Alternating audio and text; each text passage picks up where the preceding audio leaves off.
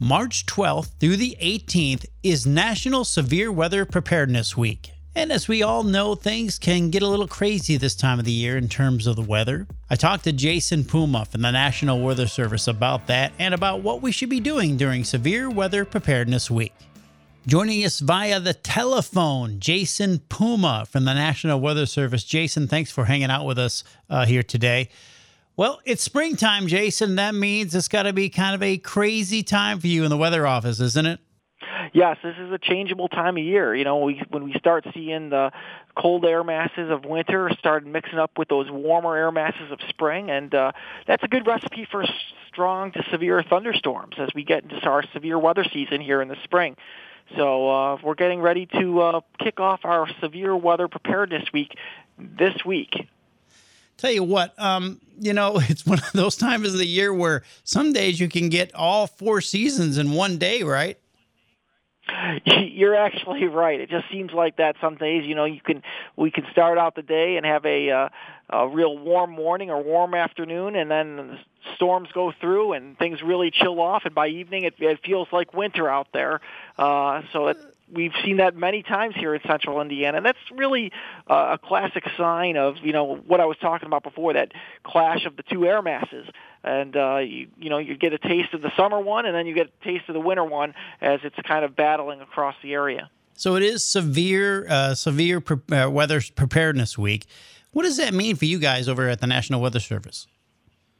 Well, during the course of this week, we try to get out a lot of extra messaging and working with our partners in media and our local emergency managers and folks like you, just having a brief conversation and trying to get the word out to folks that as we're getting into severe weather season, we need to revisit some of our severe weather safety plans so everybody knows what to do when a severe thunderstorm or a tornado warning is issued for your area. So we try to review those sort of plans with folks. We want people to be thinking about that, whether they're at their home or at their business, wherever they may be, so they know what to do when those warnings are issued. So, Jason, what are some of the things that folks should have, not only in their homes, but also in their vehicles? Are there things that they need to, maybe refresh and get prepared for? Sure.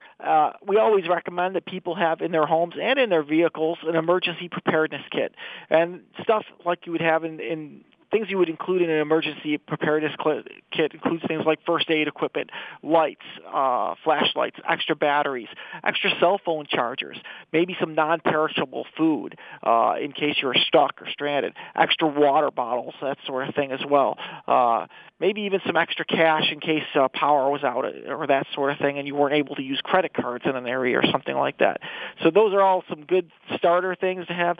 Always have a cell phone charger. That way, if you are stranded or for some reason, you could always be able to call for help as well. So those are some good starter items for an emergency preparedness kit. And you can find out more about an emergency preparedness kit at the FEMA website. That's FEMA.gov. And you guys always do a really great job of getting things updated, especially on the social media platforms, don't you? Yes, so this week we're going to be sharing a whole lot of stuff on our social media platforms. So if you don't follow us already on Facebook or Twitter, you can follow us there at NWS Indianapolis, and we're going to have a whole lot of information over the course of the week, giving you sort of information of what to do and what type of warnings mean what, and giving you ideas for your safety plans for your businesses or your homes. So we'd encourage everybody to check that out, and if you can, go ahead and share that with folks. You never know whose life you might be able to save by making sure that they're prepared also. And Jason, before I let you go, how much do you laugh at Groundhog Day when they bring this stupid rodent out to try to predict the weather? I find Groundhog Day very entertaining, and I enjoy it for what it is.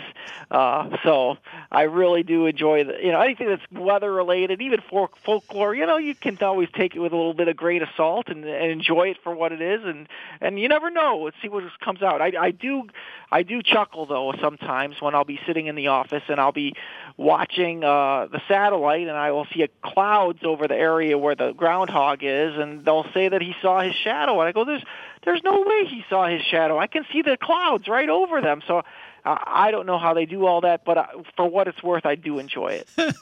And how does he communicate that he saw the shadow is what I'd like to know. It's not like he can talk.